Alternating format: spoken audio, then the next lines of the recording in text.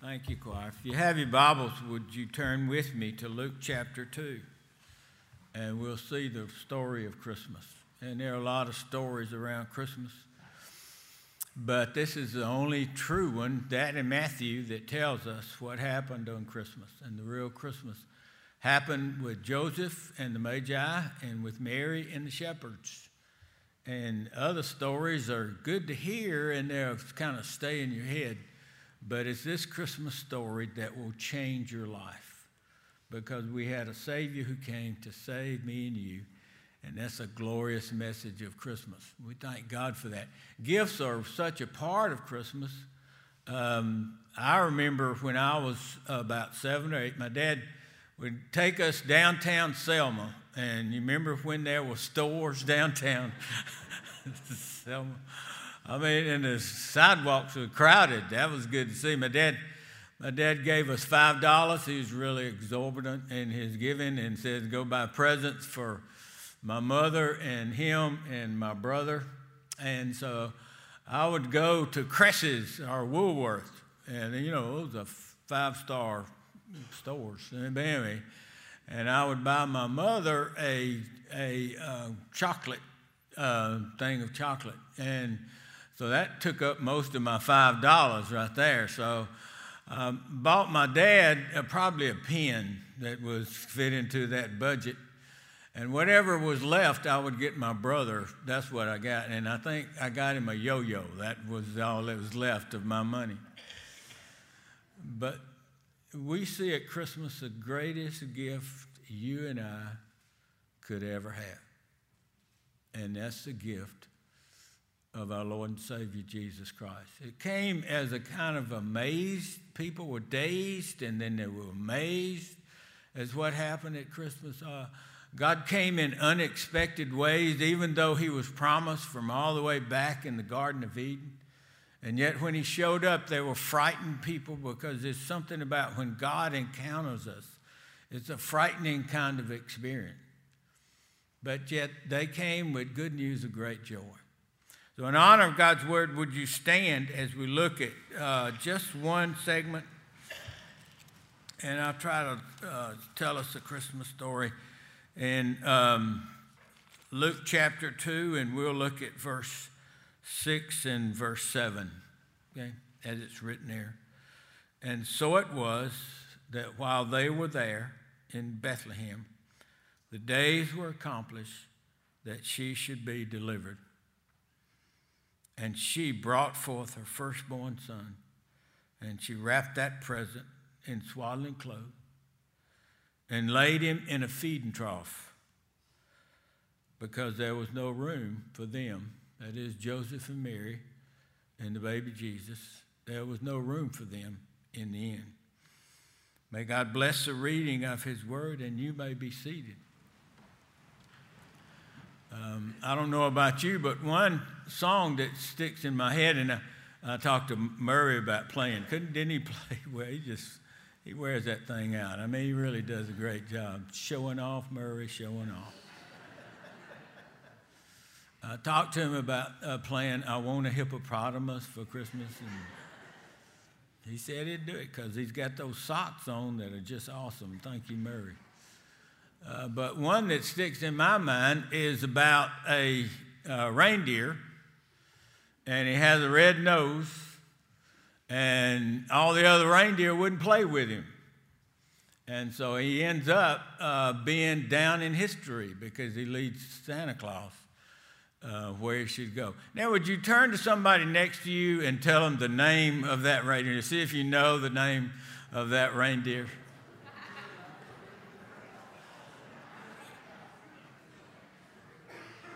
You know, that kind of tells us where our congregation is. They're listening to Rudolph rather than Ave Maria. But anyway, that's an interesting story to me. I really like to read about, as Frank was sharing his story today about the message, God Rest You Merry Gentlemen. But it was written by a guy named Robert May. And his situation is a kind of hurting situation.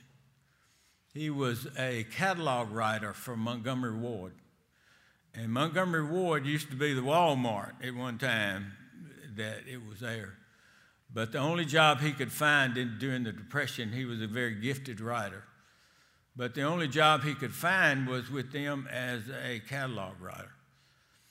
His wife had cancer and she was dying. She was in the bed most of the time. He had a little girl, and his little girl asked him that question: why isn't Mother like the rest of the mothers? Which is kind of a stab in his heart. And so he sat down and wrote this poem. It was a poem at first. Rudolph the Red-Nosed Reindeer had a very shiny nose. If you ever saw it, you would even say it. There you go. You're staying with me. Good. But he wrote it and he gave it to his daughter as a Christmas gift because that was all he could afford. His budget was over with his wife's sickness and paying for that. So all he could afford was to write that story and to give it to his daughter. And it was his gift to her. He played it he read it at a staff meeting, an employees meeting, and they liked it so much that Montgomery Ward bought it. And then there came a singing cowboy.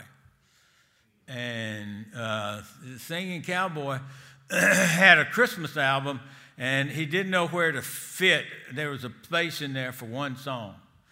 And they said, well, you can use this one, Rudolph the Red-Nosed Reindeer. He said, no, I don't want to do that. But reluctantly, he sang it, and it became one of the best-known songs during Christmas time. So a singing cowboy named Gene Autry. Man, you guys are into this today. But it was a gift. It's fictional, and it can inspire us because one who was kind of mistreated and didn't fit in with the crowd eventually became the hero.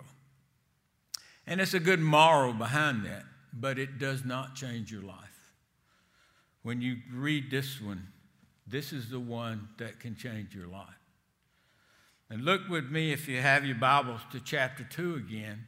Chapter 2, beginning with verse 1, we've looked at how the angel came to Zacharias and Elizabeth, and they were past the age of having children, and Elizabeth was conceived, which was a miracle in itself.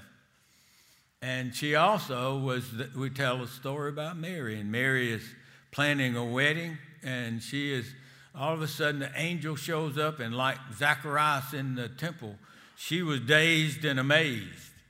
She was frightened. Wonder where this is going. Why is he here? And he told her that she was going to have a child if she would agree. And all the world, or the heavenly world, was waiting for this girl to say yes. And she said, yes, I'll be your handmaid. She went to see her cousin Elizabeth, who that was a sign that she would have. And she was told she had that just to get somebody who could understand and feel what she was feeling. It'd be hard to tell everybody else. So she went back to her hometown of Nazareth, where things were not real happy. And for a single girl pregnant, it was not easy to live among all the rumors that were going around. God came to Joseph in a dream, and Joseph ended up going to see her. But it doesn't seem to be that they were married. Maybe the rabbis in Nazareth would not marry them because of the kind of scandal that hung over their head. But they're in Nazareth, and what has been promised in Micah 5:2 is the baby Jesus would be born in Bethlehem. That's the city of David, was Bethlehem. That's where David was born. And so, but she was in Nazareth, and she and Joseph were in Nazareth. So there went out a decree from Caesar Augustus. And when Caesar Augustus said something, that's what you did. And he was the ruler of Rome, and he had taken Rome during a civil war and taken over as leader of Rome. And it used to be a republic, but now it was an empire. And so Caesar sent out a decree that all the world should be taxed, and it reminded the Israelites that they were overwhelmed and occupied by an occupying enemy. And we've never had that happen except right after the Civil War. And Caesar sent out a decree. Politics, economy. And the decree that he sent out was to be taxed, everybody to be taxed, which is also one of those things that just digs in to the people of Israel, because they were not only occupied, but now they were taxed. Joseph went from Nazareth, it said, to verse 4, Joseph went up, and whenever you go to Bethlehem and Jerusalem, you go up wherever you are because of the mountains and the terrain. So he went up and he took with him Mary, his espoused wife. The word there means to engage. We don't know if he had married her yet. She was engaged to him, his wife. Maybe because she didn't have to go, but maybe because the rumor mill was so harsh in Nazareth that he took her there to Bethlehem, which was his home territory, to be registered for that tax. And it may have been there for a while. But picture yourself as Mary. 9 months ago, the angel had come to see her and said, you're going to have the Christ child, which every woman looked forward, every wife looked forward to that moment. But she hadn't seen an angel in 9 months. And Joseph was with her. And now she's away from home. Bethlehem was a place for them to register, but their home was Nazareth. And so now they're in Bethlehem. It seemed to be they didn't fit very well in Bethlehem. They couldn't find a place. And it looks like that she brought forth her firstborn son. So she delivered, sounds like she delivered a baby. So not only is she now in pain, and not only is she away from her hometown, but she's in uncomfortable circumstances. She's in a place that had a feeding trough for animals. So it doesn't paint a very good picture of what she thought maybe would happen when the Christ child was born. We just like to bring things around that picture. We work on bringing things around that picture because we want it to look better than what it looks. And it looks like God has abandoned this couple and everything has gone south. And it looks like an impossible situation. And sometimes things don't happen like we expected them to happen. Sometimes we find ourselves in pain and abandoned and all alone. We would like to put the little drummer boy in there, or the Mormon Tabernacle Choir, or the little lamb that comes along and he's there. But that is not the case. She brought forth her firstborn son and laid him in a manger because there was nowhere else to go. It looks so drab. And how do you make it through those moments when you feel like God has kind of left you and God had promised this and here you are right here in this situation? And how do you make it through those kind of moments? And what's holding her together in the middle of that situation? And sometimes you just feel abandoned and the feelings kind of go all different kind of directions. And this is what held her together. This is what brought her there in the first place. Nothing is impossible with God. And that was a scripture given her. And it wasn't so much of feelings that were handling that, because you can't always rely on your feelings. You have to have something to hold on to in the middle of those kind of moments that you feel like you've broken and God's kind of abandoned you and left you, and there you are just kind of all alone. And you wonder where God is in that moment. So she says, she kind of holds on to that scripture. Now, what's happening is outside the manger. What's happening is in the fields. Because it tells us in verse 8, if you have your Bible, and there were in the same country shepherds, and they were abiding in the field. That is, they went out there to live in the field. And they were watching their sheep very carefully because there were lions and there were bears. You remember the story of David having to face the lion and the bear as a shepherd boy? There were lions and bears, and there were also two-legged people that would steal their sheep. So they're watching their sheep very carefully. And sheep you have to watch carefully. You can take cows and put them in the pasture and leave them alone. But you take sheep, put them out in the pasture, they will not survive. They need care. And so they're watching them very carefully. And all of a sudden, there's this angel. It was a sudden appearance like it was with Zacharias in the temple. It was a sudden appearance like it was Mary in Nazareth. But it was a sudden appearance as they're out there in the fields. And all of a sudden, this angel shows up. The word angel means messenger. It could have been the same angel. We're not telling the name of the angel that showed up. But he was there, and he had a message. And here's his message. And the angel said unto them in verse 10, stop being afraid. And they're afraid. Have you ever been afraid? Have you ever been in the darkness and fear came out of nowhere? So he says, stop being afraid. And then he says, behold, or not being afraid, for let this fill your fear. Let this chase away that fear that you may feel. For behold, I bring you good tidings of great joy.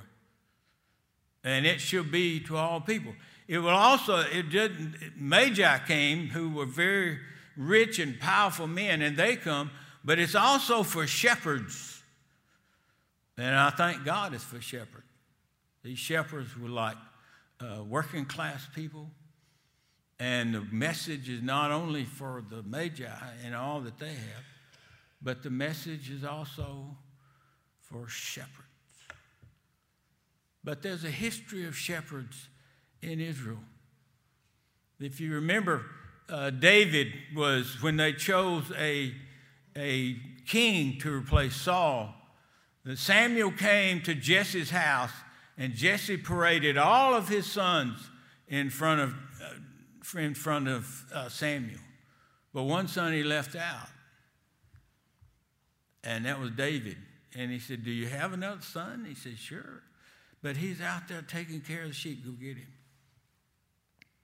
And so he came from out of the fields, and he came to Bethlehem to be anointed king. Now, these shepherds are out there in the field. They're going to follow that kind of same pattern that's there. Shepherds are out in the field. Behold, I bring you good tidings of great joy that shall be to all people. For unto you is born this day in the city of David. It's connection with David. And he tells titles that Gina was talking about. A Savior who is Christ the Lord. 3 titles. He's the Savior. He rescues us from the sin and death in this world. He is Christ, who is the Messiah that was promised a long time ago. And he is Lord. And one of these days we will kneel before him and say, he is Lord. The whole world in Revelation says, the whole world will kneel before him and say, Lord. Kurios is the Greek word. And then he gives them a sign. Now, you remember Zacharias asked for a sign, and he could not speak, and he had the silent treatment. But he asked for a sign, or they didn't ask for a sign, they gave him a sign. And the sign is you will find a babe wrapped in swaddling clothes, lying in a manger. Now, let me tell you what that in literary terms. That is an oxymoron. Are you with me? Do you know what an oxymoron is? It's a moron from Oxford. Amen. I don't want to go over your heads. A big shrimp. It seems to contradict. Lord, Savior, Messiah, born in a feeding trough. God comes to us in unexpected ways. In a feeding trough. But picture here is of God happening in the earth. I like the for you kind of sense there when he told the shepherds, it's for you, it's for you, it's for you. Charles Allen is a Methodist preacher, or was a Methodist preacher, and he grew up in a little Texas town, and they all had this one-room schoolhouse. And they drew names for everybody who would get presents, and so they all came to have the Christmas, the last day of school that time for get presents. And the boy who drew his name was sick. So everybody got a present but Charles Allen. And he said when he walked home, he felt so left out of the group. But here's the message for you and me. It is for you and me. It's for shepherds. It's for wise men. It's for whoever you are. So all of a sudden, if you look in verse 13, all of a sudden the sky lights up with angels. The word there for host and of angels is like an army of angels. And they're here, there, everywhere. There's just lights all over the place in the darkness. And you can imagine those shepherds seeing the greatest sight they could ever see. And the angels sang, and this is what they sang: In excelsis Deo, glory to God in the highest, and on earth peace, goodwill toward men. And after that, they began to disappear. As the angels were going away from them, the shepherds are talking one to another. Boy, that was great, but we got to get back to our sheep. Is that what they said? They said, let us now go into Bethlehem. It's amazing how much God does so much for us and how little we return from all that he showed.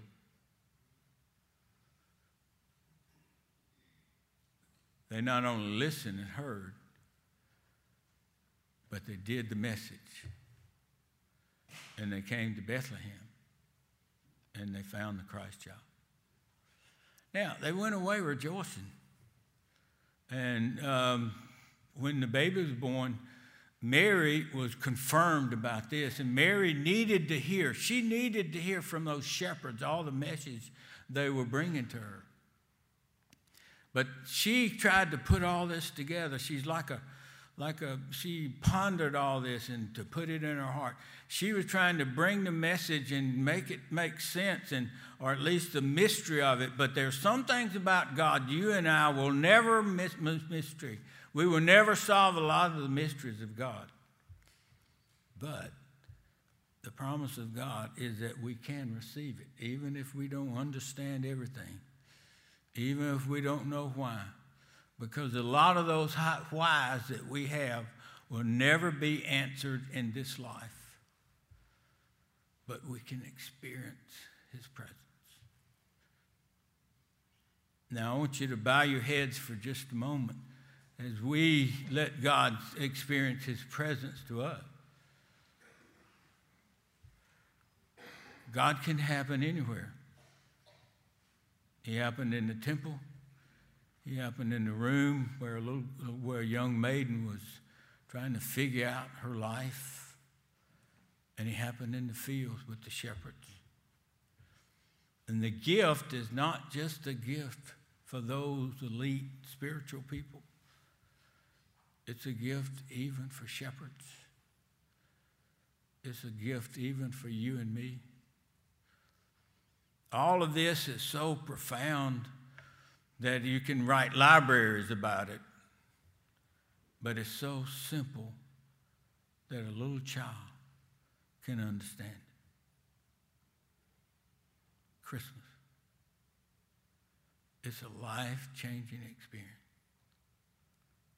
Just for a moment, just let God's presence fill you in this place. And whatever you're going through, it may be that you're having a merry experience and you're wondering where God is in your moment. If you are not doing that now, you will be sometime in your life. And you need something to hold on to. When you can't experience Him, you can't feel Him like you want to feel Him. Father, be with us and bless us. Thank you for the Christmas story. All the merriment around it, that's good, and let's celebrate that. But let's also open our hearts wherever we are and experience His presence with us as we celebrate a God who couldn't leave us where we are, but came to us in the form of a little baby. That is awesome. Father, I thank you for blessing us. Thank you for the story. Help us to apply it to our lives. In Jesus' name I pray. Amen.